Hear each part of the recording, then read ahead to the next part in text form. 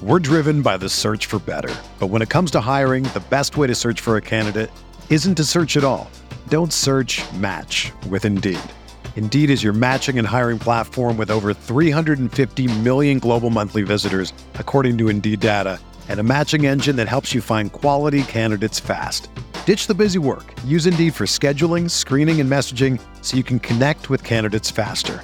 Leveraging over 140 million qualifications and preferences every day, Indeed's matching engine is constantly learning from your preferences, so the more you use Indeed, the better it gets. Join more than 3.5 million businesses worldwide that use Indeed to hire great talent fast. And listeners of this show will get a $75 sponsored job credit to get your jobs more visibility at Indeed.com/Blue Wire. Just go to Indeed.com/Blue Wire right now and support our show by saying that you heard about Indeed on this podcast. That's Indeed.com/Blue Wire. Terms and conditions apply. Need to hire? You need Indeed. All right, hello, everybody. Welcome to episode 495, Talking Buffalo podcast, part of the Blue Wire Network. Today is Friday, October 21st. Thank you, everyone, for locking in. It is our casual Friday episode. That means I got to get used to saying this now, as always, because it will be hopefully for a while anyway. As always, my man, Aaron Quinn from Cover One. What's going on, dude? How you doing? What's happening, my man? Looking forward to it. So I have like a very strict in-season week and habits, how things go. And obviously the bye week, it switches up a little bit. But this is a nice addition because I tell my wife all the time, leading up, we record our show on Wednesday nights. And leading up to that on Wednesday nights, so much anxiety because so much work goes into it in the week, and then having to go through and do it live and do all that show. And so usually Thursday, I'm just like kind of exhausted. So this is nice though, to get to chat with you. And this is, like you said, it's more for a casual Friday. And so it is a more casual conversation. So it's nice to have a little bit more laid back after all the work that goes in early in the week to get the show out. It is. It's a little bit, at least for me anyway, I can only speak for myself. It's also a little bit different because, again, I've been doing this now for close to 5 years. And all my episodes are always taped in the afternoon or at night. And we're doing this 9:30 a.m. on Thursdays to drop. This is my time, dude. This is I can tell you. You got that. You probably wake up with instant energy. Well, kids, you get going. Usually my kids have been sick-ish this week. I feel like everyone that has little kids probably understands that your kids are like just coughing all the time, and they're up at night in my bed taking medicine. Luckily, I have a saint for a wife who mostly just deals with the kids. They don't actually want anything to do with me at that period of time anyway. And so, but it's still hard on everybody. So getting everyone up and going, but they're out of the house. And that's what matters when you're a stay-at-home dad is, this is my time to shine, man. I get this hour and a half to myself, and this is a good way to spend it talking Bills. Normally I'm doing dishes or something like that, Pat. So I'm glad you killed some time. I love talking Bills, man. You know me. I can't help talking anything with you, man. It's funny because one of the big debates we have in Buffalo with people, whether it's Twitter, Facebook, in person, whatever, it's always about fall versus summer. A lot of people, fall's elite season, elite, blah, blah, blah, this and that. You know what fall is now that I know, and this isn't even debatable. It's get sick season. Everyone, including myself, over the last 2 weeks, I'm getting over it now, but everybody I know, kids, adults, everyone gets sick this time of year. Well, Buffalo, kids go back to school in the Northeast in the fall. So one, you're just going to have a passing of germs like you haven't had in a long time, right? And so there's going to be that element of it, and they're bringing it home to you. And then it's just damp. It's damp and cold in the Northeast, especially the last couple of years here. Although this coming weekend, Pat, I've been told it is going to be elite fall season, at least captured for like a 2 to 3 day period.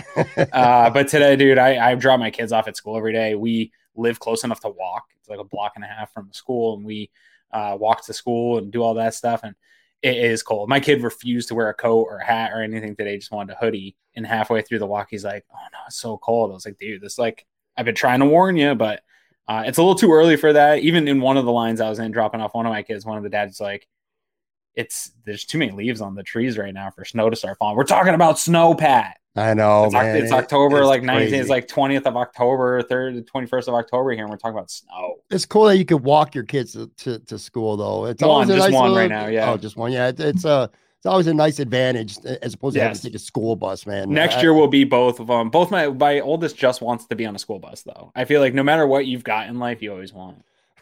Yeah, you know what I mean?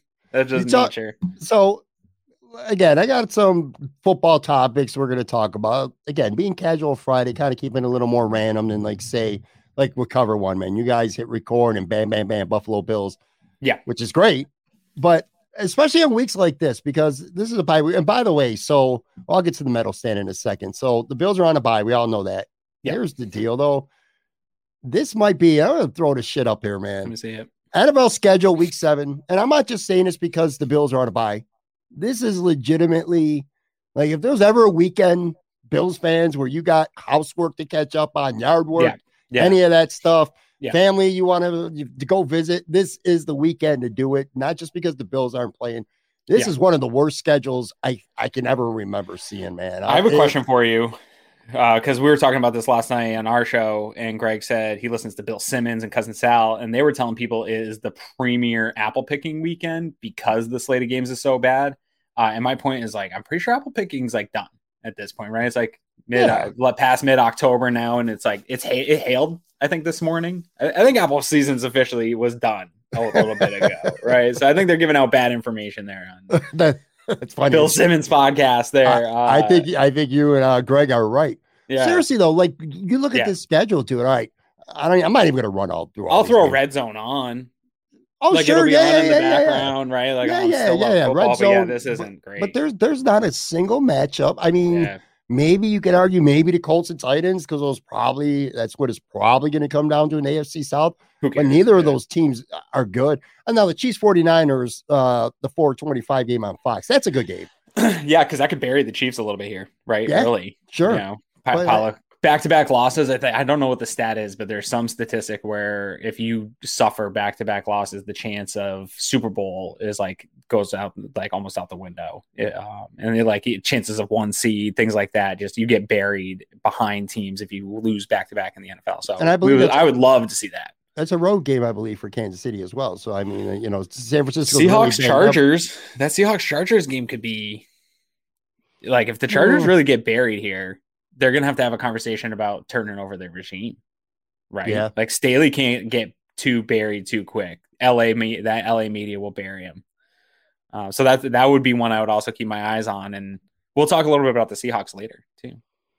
Will we? is that a little nugget for later? That's a little nugget for later. Yeah. All right. Well, that's a perfect segue, because what I wanted to say was, look, so we're starting this. We just did this for the first time last week, and I'm going to add some segments. And I said we were going to tinker with them, try to make them better. And you came up with a good idea. So last week we started the medal stand, and basically what I'm doing is throwing out 2 to 3 topics a week, and Aaron is going to award bronze, silver, and gold medals for him.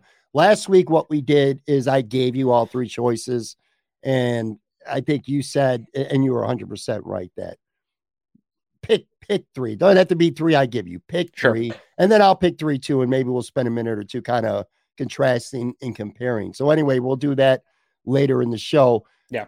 Which kind of makes me want to circle back to last week. So last week, I thought about it afterwards. We did one of the 2 we did was R&B groups from the 90s. Love it. And I gave you Jodeci, Boyz II Men, and Drew Hill. And you gave the gold to Boyz II Men. I thought that Jodeci should win the gold. One thing that, as I come around to my way of thinking, or no? Oh, come on. No, I haven't changed that. What I do think, though, is that both of us, to some extent, although we both like them, I think we both kind of slept on Drew Hill a little bit too much. No. Yes. So. Yes. I don't think so.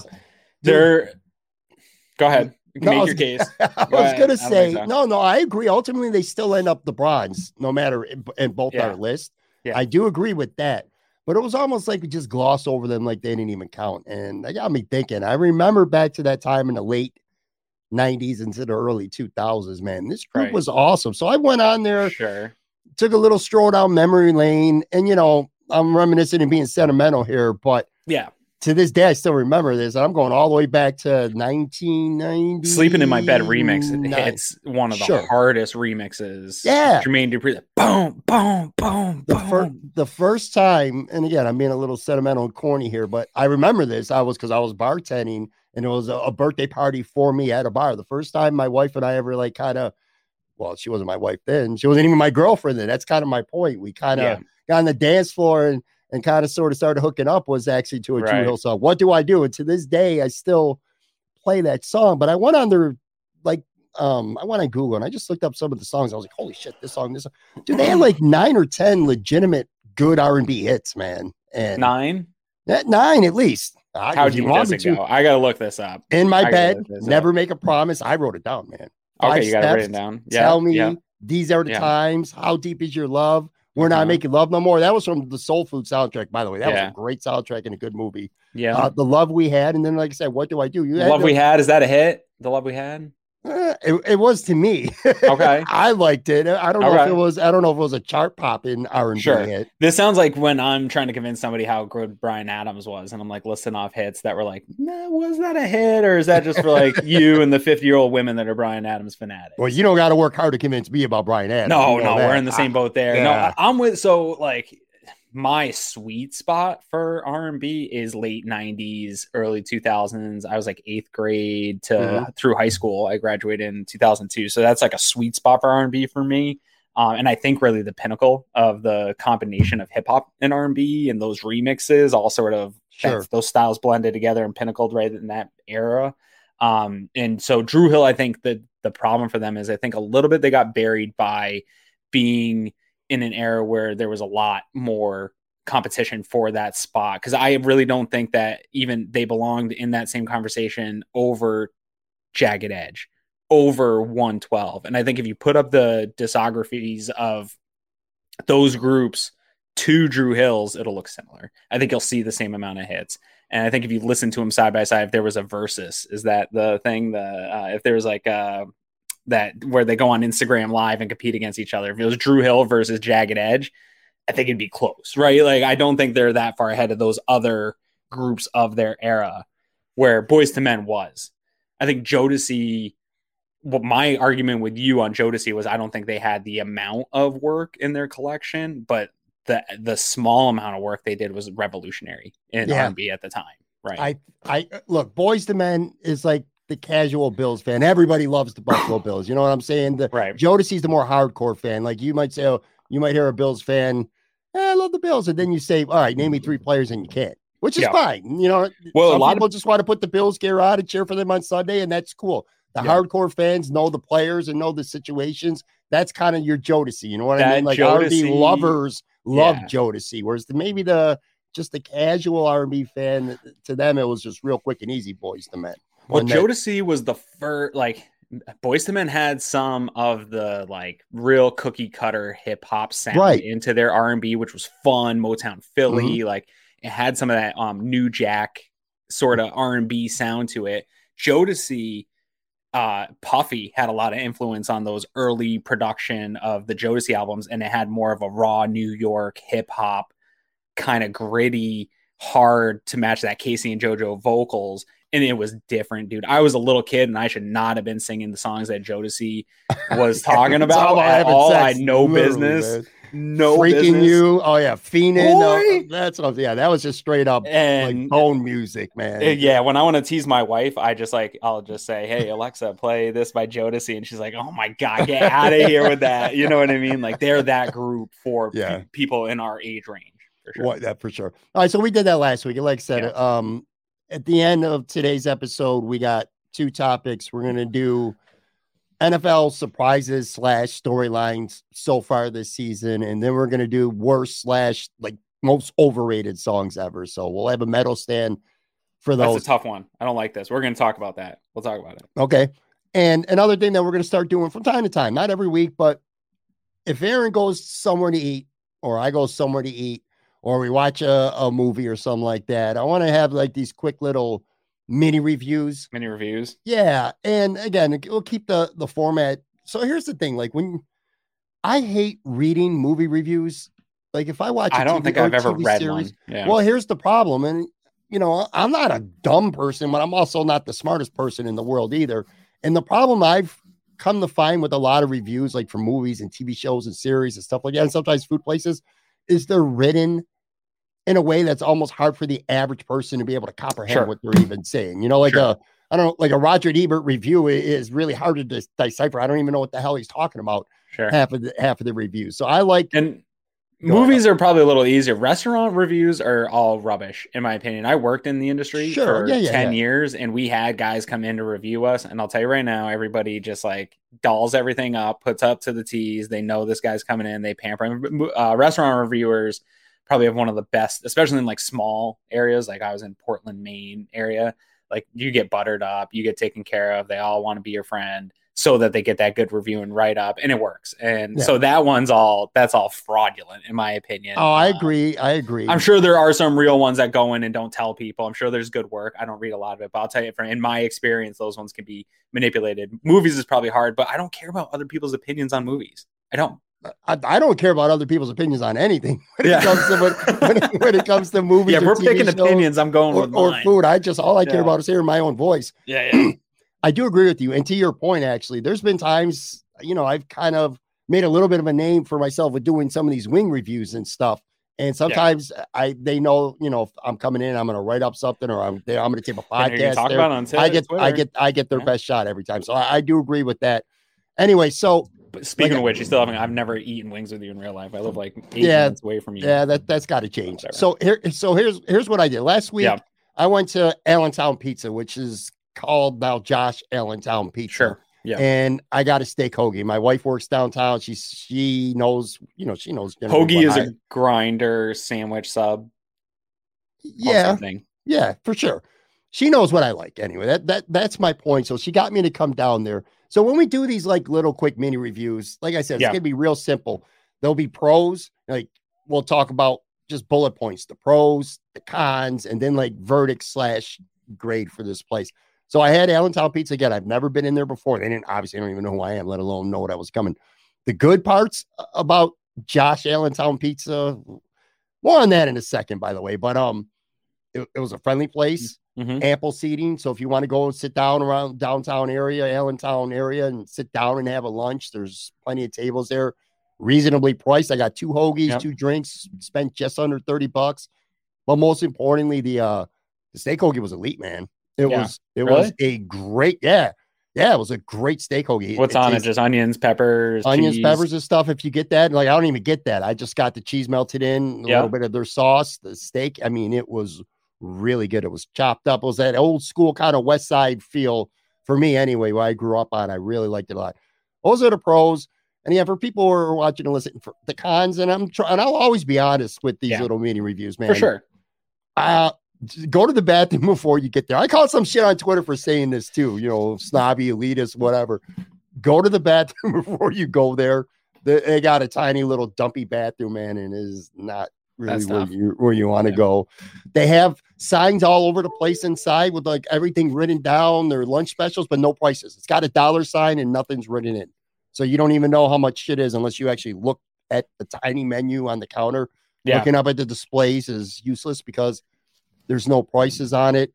And that's tough, man. Wasn't there like huge fluctuations in pepperoni prices during could COVID, be sure everything's written in wing chalk, prices, it's all chalk. Write that shit in chalk, man. It'd take it 15-20 minutes. I do want to know how much I'm paying for daily stuff. Lunch special, 2 slices in a pop, dollar sign.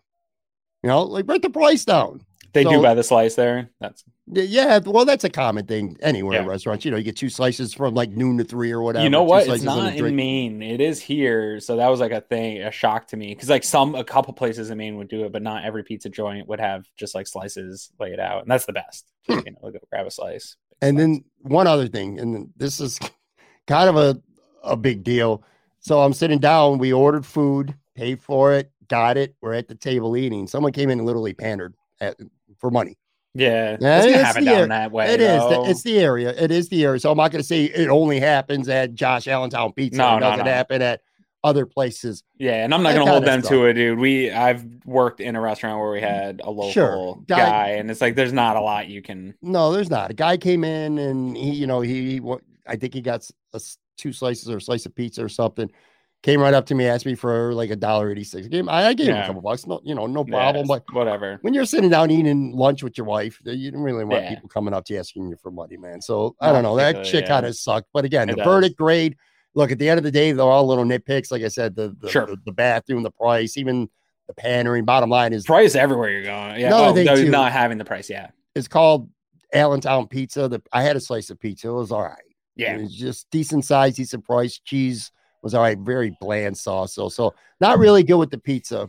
But at the end of the day, what matters was I went there for a steak hoagie. And I'm telling you, there's not many Good steak that I've hoagie. had in Buffalo that's better. So I'd give it like a B+, A- just Awesome.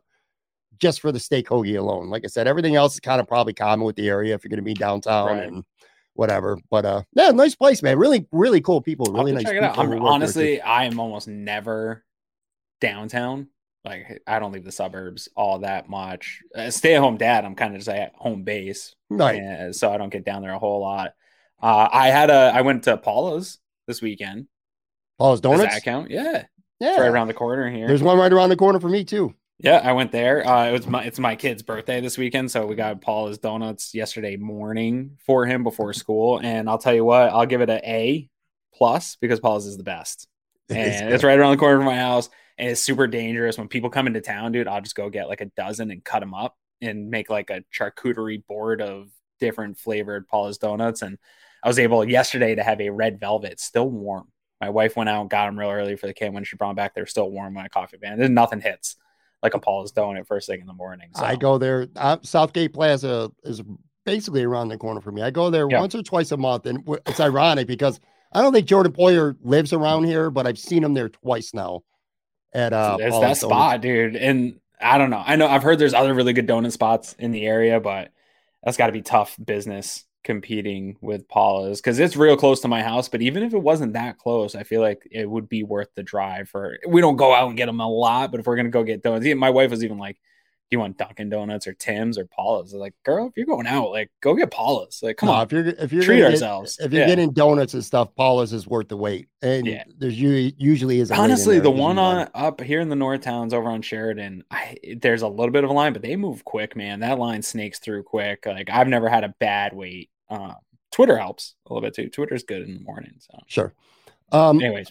All right, let's kind of turn our attention to last weekend. And we're not really going to talk about the game. That's definitely old news by now. I may have, a little bit of recency bias when it comes to the Bills versus Kansas City this year versus last year. But I feel like this year's regular season win in Kansas City meant more than last year. I want to get your opinion on this. And I'll give you my reason. Last year, it was about knowing that you could beat them and getting over the hump. Yeah. You know what I mean? Because they got embarrassed in the AFC Championship the year before. They lost in Buffalo on Monday Night Football. So they needed to know that they could beat the Chiefs, and they did. Mm-hmm. And I do think that mattered because they had the Chiefs beat in the playoffs again last year before, the conclusion. I don't even like saying the 13 seconds. I will just say the conclusion.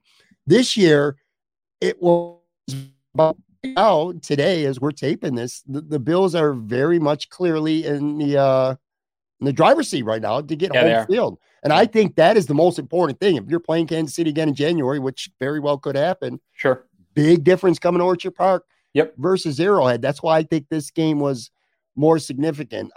So I don't know. Maybe you disagree with that because they hadn't done it before last year. What's your thought? I think the progression, I think when you look back historically throughout sports, you'll see great teams and you'll really see their rise came 2 to 3 years before. And you kind of go back and look at it and it's some team always got in their way or something always got in their way. And for the Bills, it's been Kansas City. And I think you can see the progression over the last 3 years, right? You had the COVID year where they get to the AFC Championship game. Not that was fluky that the Bills got to the AFC Championship game, but I don't think that team was ready to be a Super Bowl caliber, championship caliber team in 2020. They were close, right? And the Chiefs clearly outclassed them in that game. And then I think, last year you caught up a little bit. And in that regular season game, that one was hard for me to take as like, I'm glad they got the win. It was hard for me to take as like a victory over this organization because one, it was a regular season game. Two, that was a fluky game, right? You had the hour or something wait at halftime, all the talk about peanut butter jelly sandwiches. You had the fluky pick that bounced off and Hyde took that one. Greg Rousseau had the pick. Yeah, like, not that those don't matter and you can't take that away. And the Bills still won that game, but it didn't feel like necessarily the Bills were better after that win. It was like, okay, well, like we caught them on a fluky night and we can get them. But they're still right there. And I think they caught up and you saw that in the playoffs. I think they edged closer. So 2020, Chiefs are outclassing you. 2021, you're caught up. And now this year going into the year, I thought Bills absolutely got better in the offseason. I thought they did all the things that you have to do to keep up with the Kansas City Chiefs. So this was the year, in my opinion, you were going to ascend to being better. And it really all started to look that way lining up for this game. And I think this game, to me, proved that right. And that's why I think, to your point, I think it was a bigger game. I think it was a better game. I think it was a bigger game for this organization in that I really truly believe they are over the hump on paper. They are a better team than the Kansas City Chiefs. I think in neutral situation, they proved that. And now it's going to come, this is why I said revenge didn't happen this past weekend. None of that stuff. The payback didn't happen yet. That's going to be the Bills getting to a Super Bowl is going to be revenge on 13 seconds, all those things. This game was taking care of business, to your point. Getting that 1 seed is so important to that final goal and to ultimately getting revenge, whether it's against Kansas City or not. This was taking care of business, and good teams do that. Last year, the Bills were, or they played the Chiefs. The Chiefs were kind of a mess last year when the Bills went into Kansas City. And also, to your point, which is why I agree with you, last year, so the Bills go into Kansas City and they win, and they had the momentum now. And I looked up some numbers from last year. After the Bills game, they were 4-1. Just like right now, the Bills are sitting at 5-1. Difference, which we hope as a Bills fan, the difference was last year after going into Kansas City and beating them and seemingly having all that momentum and being in the driver's seat and all that other stuff. They stumbled. They didn't. It wasn't sustained play for the Bills. They went out after that. They lost 3 of their next 5 and 5 of their 8. Yeah. So 5 of their next 8 after that. So they blew any chance of home field, and they finished 11-6. To your point, I think the Bills on paper are a much better football team right now. I think the Bills on paper are a better football team than the Kansas City Chiefs, and they gold it out this year. I'll go a step further on that take, Pat, and you might want to cut this one up. I think the Bills on paper are historically good, maybe top 10. I think potentially on paper. Could and be. If they keep up at the pace that they're at, we could be talking. If this team does all the things that they're set up to do and that Vegas has them set to do, winning the Super Bowl, Josh Allen being the MVP, McDermott being coach of the year, maybe going 15-2 type season. If they do that, we're talking top 5. Historical team of all time. If people in this are day and saying age, that you're being a homer, if people think that's outlandish, I would say to them, all right, well, I'll give you potentially, the Bills don't have a great running back right now, and they're struggling to run the football to an extent. Although the running game has been better too in recent weeks. Devin Singletary had a good game in Kansas City. Yeah, short yardage stuff is a problem. When they got the short yardage stuff, but take that away. Name a flaw on this team. Name a weakness on this football team. Yeah, and I'm getting way ahead of myself here. I'm just saying if it all works out. You said on paper. You said on paper. There's a big difference between being great on paper and going out. And if they achieve the things that they're set out to achieve, right? When you look ahead at the schedule, Greg and I both, we're both looking ahead and doing our predictions yesterday, and kind of we're both in the, hey, this is like 14, 15 win potential here shaping up over the next 11 games. If they do that, get that 1 seed, handle business, get to and win a Super Bowl, do all these things with this roster. And you look at, we'll talk about some stats here in a little bit, but you start looking at some of the stats that they're throwing out. If they continue on that pace statistically on both sides of the ball, plus achieve all the things they're supposed to, like, you would have a hard time putting other historical teams up against this one and say that they're better. They would have to play really bad at this point, the way they look, to finish 11-6 again, like they did last year. This looks like Josh Allen broke football. He broke it apart and is just toying with it. Well, let's talk about him, because I wanted to ask you, to me, he is playing right now physically on levels that I've never seen. Quite frankly, haven't seen. I've never seen it. I was going to ask you that because I put on Twitter and I talked about it with Joe Yurden on Tuesday. I'm not asking you, is Josh Allen the best quarterback of all time? He's not. Not at this point, that's for damn sure. He's got a long way to go. He's got a lot to prove. He's got some rings to win. He's got some MVPs to collect. So that's not what I'm asking you. I just want to make that real clear. Yep. But is he the most physically gifted quarterback you've ever seen? I'm talking about the size, the athleticism, the ability to make plays with his legs, his arm strength, well, I didn't want to say accuracy, because accuracy is not really necessarily a physical tool, but he is literally the total package. He's the guy that teams are going to spend the next decade now trying to find the next Josh Allen. I kind of feel he's on that level, but I don't think I'm being a homer, and I think I'm being like unbiased and I'm being objective. I don't know a quarterback physically who is almost comparable to him at this point. Some people on Twitter were talking about Dante Culpepper, because Dante Culpepper was actually an underrated runner for a handful of years earlier in his career. He had the size and the arm strength.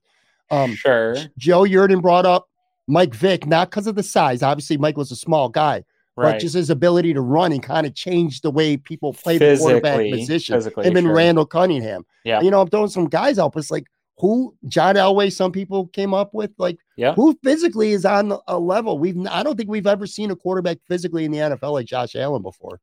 Yeah, couple things to unpack real quick. I've really struggled with this as somebody that's supposed to have a show that objectively talks about the Buffalo Bills, right? Like, I'm a fan. Right. We talk about this all the time. I'm a fan, and I try to objectively talk about them. Like, the same way I am with my kids. If you follow me on Twitter, you know that I love my kids more than anything, but I will call them little jerks and a-holes when they are being that, right? Like, I can have those conversations about my team too, but it is really hard. If you tune in to the Cover One Buffalo podcast week in and week out right now, it probably just looks like a homer jerk fest, right? Like, we are just like, oh, Josh Allen this, oh my God, this team that. And we had Mike Sando of The Athletic on last night to kind of talk about the bye week in the NFL as a whole. And we're having this conversation with him. Like, it's hard for me to not sound like a homer when you're talking about this team and you have stats in front of you and all these lists of things. And it just looks so fantastic. And Josh Allen is really the ultimate part of this conversation and why we're talking about this team in that way. And we just sound like homers. You're right, Pat. It's hard not to sound like that with him. He is, to me, growing up, Sports Illustrated kids, Sports Illustrated would always have these segments where they put together like the perfect basketball player, the perfect football player, whatever. And they would have like the cutout of Vic's legs and Brett Favre's arm and Peyton Manning's brain and all these things. And somebody actually did it in real life. And it was the Allens. And then they birthed us Josh Allen, and the Buffalo Bills got a hold of him and perfected it into what we have now, which is just this cyborg monster at quarterback. So you're right. I think physically, I think the people you talked about set some of the precedent for what can be done at the quarterback position, but he is doing it at the levels that they did and better in terms of running the ball, presenting his physical gifts on the field in that way. But he has the better arm. Like, you made the comparison to Randall Cunningham or Culpepper even. Those guys had big arms and they did have arm talent, but Josh Allen, like, a lot of people want to make the comparison to Cam Newton about Josh Allen just in terms of the physical presence that he has. I can see why you do that, but what I have seen, I don't think, and then people also try to make that comparison that he's going to age the same as Cam Newton if he takes that toll. But I've seen Josh Allen lead long sustained drives. Like, this year we're seeing the long 98-yard bombs and these big plays and then getting explosives. But in the past couple of years, we have seen them be able to go down, pick you apart in the long sustained manner. So I have more confidence that Josh is going to be able to do that with his arm talent later and with his brain. You see him being able to progress through plays. So it's more than just the physical tools. He's also elite in the ways that some of these other guys are elite. He and Patrick Mahomes seem to have figured out the game and it's slowed down. Like, defenses are scrambling to either throw two safeties up or blitz. Like, they're throwing the kitchen sink at these guys to try to find something that will slow them down. And so they've got the full package. The sky's the limit for both of them. I think when all's said and done, it'll be Patrick Mahomes and Josh Allen at the top of every single record over the next 10 years. And it won't even be close. Sports fans who like to wager, I'm here to tell you about OddsTrader, the #1 site for all your game day bets. If you're looking for a one-stop space on these interwebs to compare odds live up to the minute, look no further than OddsTrader. Why is OddsTrader so valuable to you? Well, for starters, it's the perfect place to compare betting odds and lines from all the major sports books. Why does that matter? Well, it matters because if you're liking a team, you want to throw down some cash on them, you're getting your choice of what's getting you the best odds, the best lines. It's a chance to find the highest payouts if you're betting on the underdogs, or whether you're profiting the most if you're going with the favorites. OddsTrader also allows you to compare all the different sign-up codes and promos from the sports books so that you can get the best deal out there for you. If that's not enough, OddsTrader, the app, also gives you player stats, key game stats, injury reports, projected game day weather, which, by the way, that can be a huge thing to know in certain situations. OddsTrader also has a betting tracker so they can keep records of all your games that you have wagers on and all your betting activity. Simply put, OddsTrader gives you quite literally everything you need to make the most informed bets humanly possible. If you're into betting on sports games, any sport, by the way, make sure you go to oddstrader.com/Blue Wire. Again, that's oddstrader.com/Blue Wire. OddsTrader, the number one site for all your game day bets. We're driven by the search for better. But when it comes to hiring, the best way to search for a candidate isn't to search at all. Don't search, match with Indeed. Indeed is your matching and hiring platform with over 350 million global monthly visitors, according to Indeed data, and a matching engine that helps you find quality candidates fast. Ditch the busy work. Use Indeed for scheduling, screening, and messaging so you can connect with candidates faster.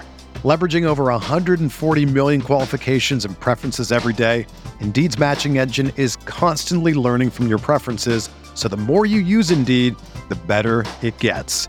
Join more than 3.5 million businesses worldwide that use Indeed to hire great talent fast. And listeners of this show will get a $75 sponsored job credit to get your jobs more visibility at Indeed.com/Blue Wire. Just go to Indeed.com/Blue Wire right now and support our show by saying that you heard about Indeed on this podcast. That's Indeed.com/Blue Wire. Terms and conditions apply. Need to hire? You need Indeed.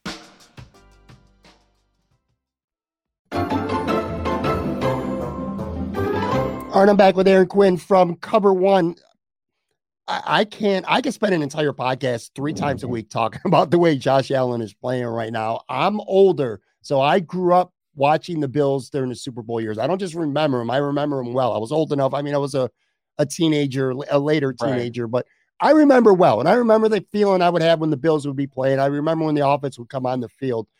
I always felt like they were going to score. I don't give a shit who they were playing. I don't care who the defense was, who the corners were.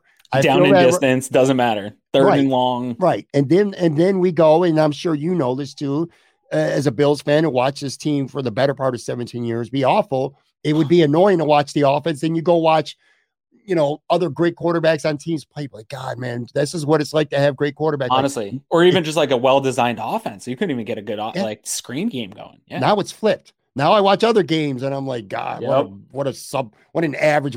I watch the Vikings play and they're 5-1. I'm like, all right. Quarterbacks can't even throw 30-yard out. Right. So now it's so different. And I'm at a point right now where every single time the Bills are on the field, I feel like they're going to score. Yeah. I don't give a shit if it's Jalen Ramsey out there. I don't care if it's the Steelers defense and they're dialing up all these places. It doesn't matter. I feel like this offense right now is and the only thing that can unstoppable. It feels like the only thing that can stop them is like Isaiah McKenzie taking one off the face or like, so, you know what I mean? Like it really is themselves. It's the mistakes that they make that allow turnovers. Like really even Josh has had a couple bad ones, but in terms of throws, but a lot of the turnovers and things you've seen have been just self mistakes, bad ball security, bad route running, things like that, ball coming off somebody's hand. So it's been really the Bills are the only team that can beat them and the brutal Sun of Miami. Other than that, really no one's been able to stop this offense from moving forward. My wife said it a couple of weeks ago. Unfortunately, a secret is before she met me, she was in a long-term relationship with a Patriots fan, which I feel really bad for. It must have been abusive. But she watched a lot of Patriots football, and she, recently said watching this Bills team this year, like that sort of always going for the offense is always moving forward. She's like, they never seem to have any resistance. And it reminded her of those sort of like back Randy Moss Patriots days. And she's right. It does. Like I remember watching those teams and being like, they can score from anywhere on the field. You got to guard every blade of grass.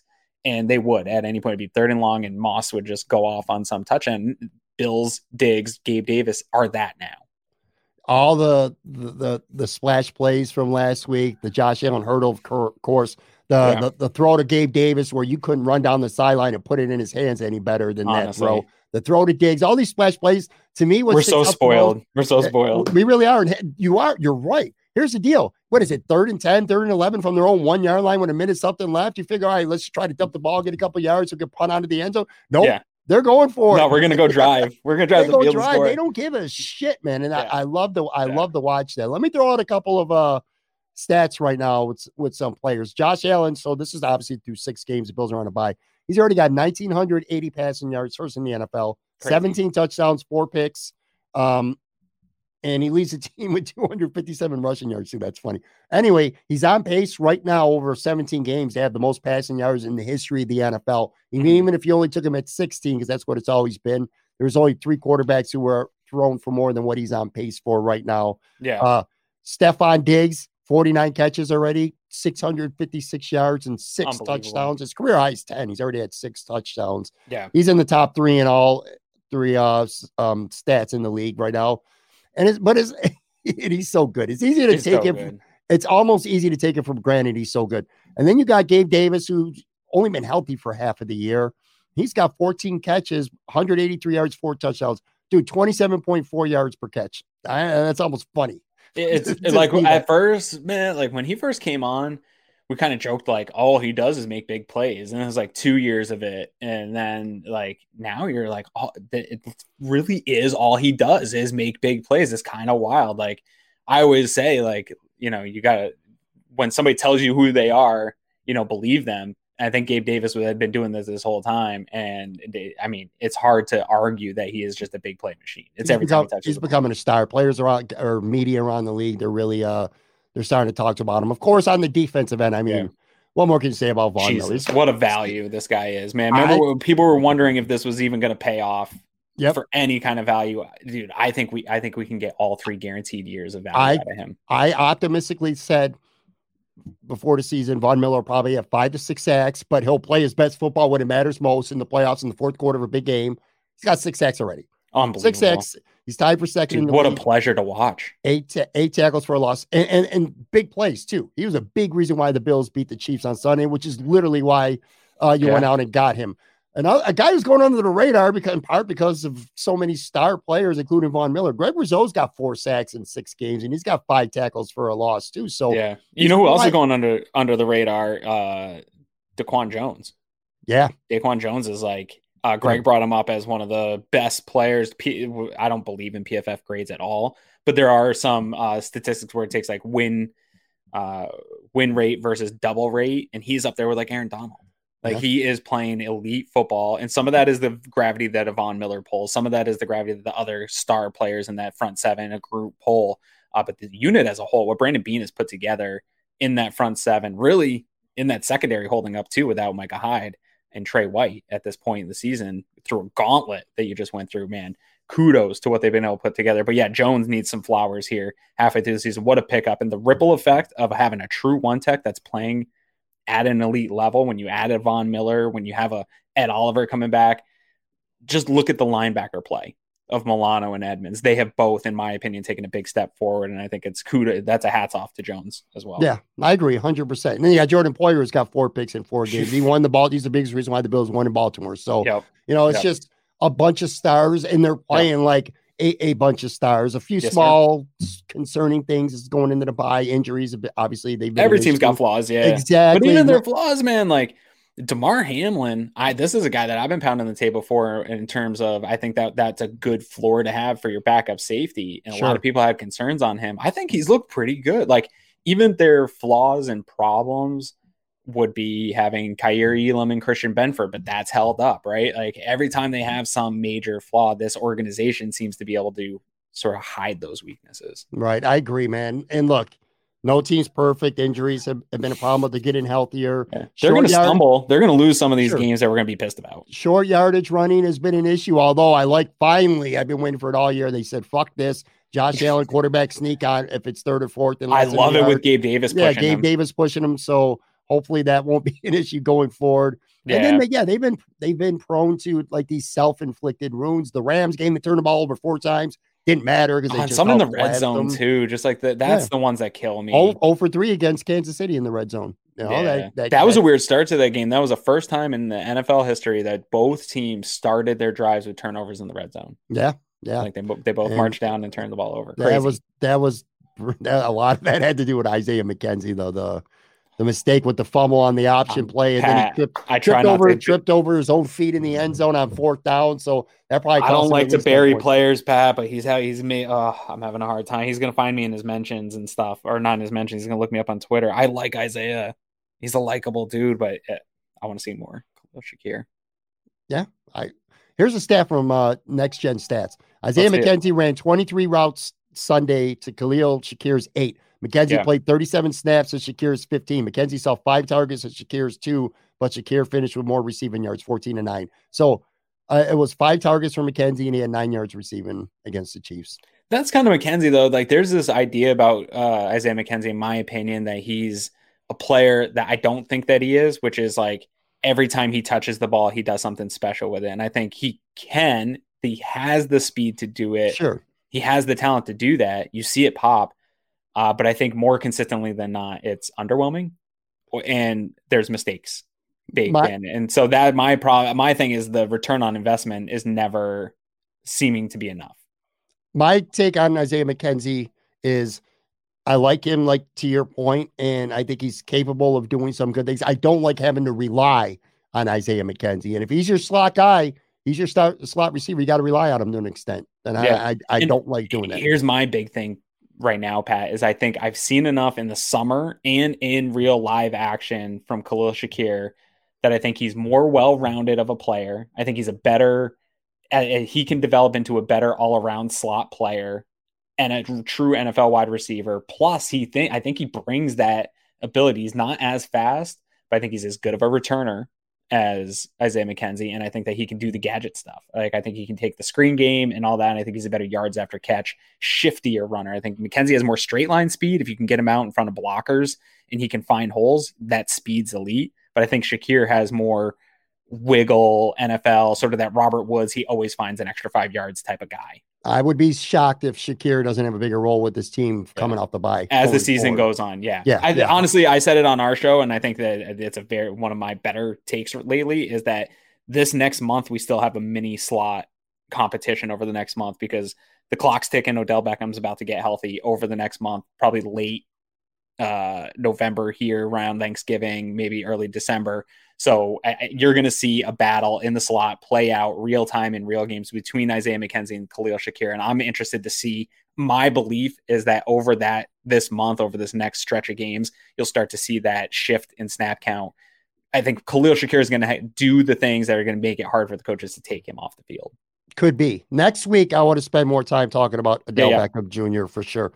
I do want to bring up Christian McCaffrey real quick. Then I want to finish up with our let's do our stuff. Yep. So there was an article in The Athletic, and I read it yesterday. Okay. Regarding Christian McCaffrey. And the premise was the 4 or 5 teams that were interested in trading for him, whoever covered the beat for that team, for The Athletic, would submit trade proposals to a guy who ultimately would accept them or reject them. We all know that Christian McCaffrey, at least reports say that the Bills are at least sniffing around. I kind of feel like they're monitoring the market and they're not going to do anything nuts. But anyway, Joe B obviously covers the Bills for The Athletic. Right. And he submitted 2 proposals. I wanted to get your thoughts on these quickly. So there were 2 of them. One involved trading Zach Moss, a 2023 second round pick, and a 2024 fourth round pick. The other one had him trading James Cook, a 2023 third round pick, and a 2024 fourth round pick. The difference being it would either be Moss in next year's second or Cook in next year's third, and then a fourth 2 years from now. So Moss in a second in 2023. And then a fourth in the next year in 2024. Or Cook in a third rounder this coming year, and then a fourth in 2 years. So Cook a third and a fourth, or Moss a second. I'm not trading Cook. I'm not trading Cook. Yeah. No, I don't want to get rid of that investment now. That doesn't make sense to me. I'd be willing to move from Moss. I don't want to move a second for McCaffrey. I like the idea of Adam McCaffrey. To me, the intrigue of Adam McCaffrey is this conversation we're talking about the slot. If you can't solidify the slot over the next month and say Odell signs with the Rams or somebody throws him money that he's looking for come to Buffalo and there's not a lot of slot options, then I want McCaffrey. I think he comes in and he's immediately your third best wide receiver, maybe second best wide receiver on the team. Like he's a legitimate wide receiving option in the NFL. So I would do that, and kind of in the same mindset of an Odell. Like I don't think that's a long-term answer. So I want to keep Cook. I'm cool to move Moss, but yeah, if it requires a second round pick, I don't know, man. We've got some tough decisions to make here. Like I don't know that Gabe Davis is going to be able to be in the plan. I think they're going to be able to get a lot of stuff done, keeping some guys around, but some of these dudes, especially over this next 11 games where stats are going to get inflated, like values are going to increase to points where it's just not going to make sense for the Bills, and people are going to either go get a bag or keep chasing rings. And so they're going to need those picks to fill holes. Like if you're losing to Gabe Davis, I want that second round pick because I want to keep drafting linemen. I want to keep filling that wide receiver room with talent, get this cornerback room filled with talent, all those things. So I don't know, man. I don't know how much McCaffrey moves the needle. I'd have to look up this. Sometimes they have those stats of like how many expected wins a guy would add. I don't love the idea right now of moving that second, but I'll move Moss and a bunch of other picks. Well, of course you'd move Moss. Trades are hard. That's the problem. Trades are hard. I want value. They want value, right? I want to make sure I say this right. I don't not want Christian McCaffrey, but I don't want to give up valuable draft picks exactly for what. If you first of all, I like guarantee me a Super Bowl today, Pat, I would throw that second round pick and not even blink. Sure. And again, I look at the Rams. The Rams gave away all their picks and then it paid off. They won a Super Bowl, whatever. Yeah. I want the draft picks. I want to spend the money retaining the core. Gabe Davis, Ed Oliver, maybe Tremaine Edmonds. If we get a McCaffrey or an Odell or some other big name, are the Bills a super team? If they get, yes. Like everybody just going to be like, they're borderline a super team right now, man. Yeah, but they're a natural super team, right? Like they've built that. Yeah, if they go get Beckham, yes. Because there's teams that need Beckham more. And again, we'll talk more about this next week. There's definitely teams that need Beckham more than the Bills. It's a massive luxury to just add more gas to this offense. The Bills could use Beckham, but they don't need him. The Bills could use McCaffrey, but they don't need him. Yeah. You know how many times is he really going to run the ball? 12, 13 times? He's still going to sling the ball to Diggs and the Davis and the Dawson Knox. What a world anyway. And I like James Cook. I still like James Cook. He's just don't expect much from him right now. Yeah. Anyway, all right. So here's what we're gonna do. End with our medal stand here, and we're gonna do two topics. We're gonna get running. Yep. So we're gonna do. We'll go first. Well, we'll save 4 songs actually for last. Let's do surprising 2022 NFL storyline. So again, format's gonna be you award a bronze, then you award a silver, and then you award a gold medal. That's what the medal stand literally is. So go ahead, man. All right. So my bronze is that I think maybe Aaron Rodgers and Tom Brady stink. Okay. Like the time is finally caught up with them, or their organizations are so flawed that it's finally showing their age. Something's going on where we're talking only about Patrick Mahomes and Josh Allen, and where nobody's even got Brady or Aaron Rodgers really on their mind, especially like going into this bye week game. Like people will try to fluff it up, but I don't think any NFL fan feels like excitement of Allen versus Rodgers right now. Agreed. So that's a weird one to me because I expected that to still be sort of at that elite level that they were all kind of hanging in the elite tier, but we haven't seen that play from those two. So that's a surprise to me. The New York Giants, the New York Football Giants, Brian Dable, Joe Shane, and the quick culture turnaround and them like believing in Saquon Barkley. Like this, what a story for the NFL. I think this is good for football when big markets like this, like if Chicago was good, that'd be good for football. I say this about basketball all the time. When your big cities are good, it is good for the sport. And so I'm happy that the Giants have something to be excited about. So that's your silver. That's my silver. And the number one story, in my opinion, surprise story in the NFL is, and I love this one because it's almost petty, is Geno Smith is good and Russell Wilson sucks. Right? Like I like it. Yeah. Nobody even gave a thought to Geno Smith and the Seattle Seahawks at all, not even on our radar. And everybody hyped up the Denver Broncos and Russ going there, and that this AFC West was going to just blow the NFL by storm. And you automatically put Russ on this team and they're a Super Bowl contender. And nobody thought about Seattle at all. And it absolutely is flipped on its side. And Broncos look like a dumpster fire right now. And Seattle Seahawks look like good for them. Everybody's kind of pulling from it. And I hate Pete Carroll. And I'm thinking like good for him because Russ seems like a corny dude who's kind of a dick. He won't even like take phone calls from his teammates. Like, I'm kind of over this guy. And so I kind of have sympathy for Pete Carroll, which I didn't like Pete. So to me, this is the story of the year. I hope it sustains. I want like a comeback player of the year for Geno Smith. Like this type of redemption story these are the moments in the NFL that are just like, you remember that type of season. Sure. My bronze is, I thought the Baltimore Ravens were going to be a really good football team. I think they're middle of the pack. They've blown double-digit leads already against Miami, Buffalo, and the Giants. So that's my bronze. My silver, I agree with you 100%. I also have the New York Giants. They're 5-1 right now. Cool. They beat Green Bay overseas. They beat Baltimore. They beat Tennessee. So they're a good 5-1 right now. So that also is my silver. And my gold is, you mentioned one player specifically. The AFC West was supposed to be like this historically good division, and it's been pretty mediocre. I mean, the Chiefs are still good. The Chargers are 4-2, but they're banged up with injuries. They've just been all right. And Vegas and Denver stink. Yeah. So that's my gold right now for when are we going to learn our lesson, Pat? Every single March, spring, moves happen, splashes happen, and we just go nuts on Twitter, and everybody starts crying. I'm like, oh, this is going to be a problem. They're going to be a problem. And everybody just loses their mind.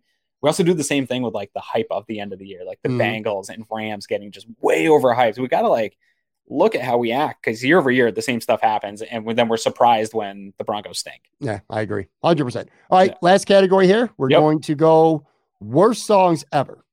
I hate this category actually, because songs are so subjective. One thing I realized in getting ready for this one, Pat, is that I have terrible taste in music, because I looked up some other people's, like, what do other people think are worst songs ever, and it's all like, hey, I like that song, I really like that song, right. And so like, it's your own personal opinion, man. Yeah, so I wanted to pick all country music, all Lil Wayne songs, and all mumble rap, but that would be a cop out, so I went with actual songs. We're gonna go with Single Ladies by Beyonce. That's your bronze? Okay. Is my bronze. I hate that song. I'm not a big Beyonce fan. And, okay. Well, we can talk about that in another episode. And then I'm going to go with Call Me Maybe by Carly Rae. Ooh, I love that song. Oh, it's so annoying. Here's the thing. A lot of bad songs are super catchy. So you'll catch me singing bad songs because I catch, and I hate myself for it. I agree. The worst one, in my opinion, and this might be from years of spending time in bowling alleys in Maine on Friday and Saturday nights at karaoke, is Amazed by Lone Star. Lone Star? I hate that goddamn song, dude. It is so twangy and everything I hate about country music. Like, if Brian McKnight is singing that song, sweet, give it to me all day. It's a love song. I love that kind of stuff, but Amazed by Lone Star drives me absolutely nuts and way overdone at karaoke. None of you sound good singing it.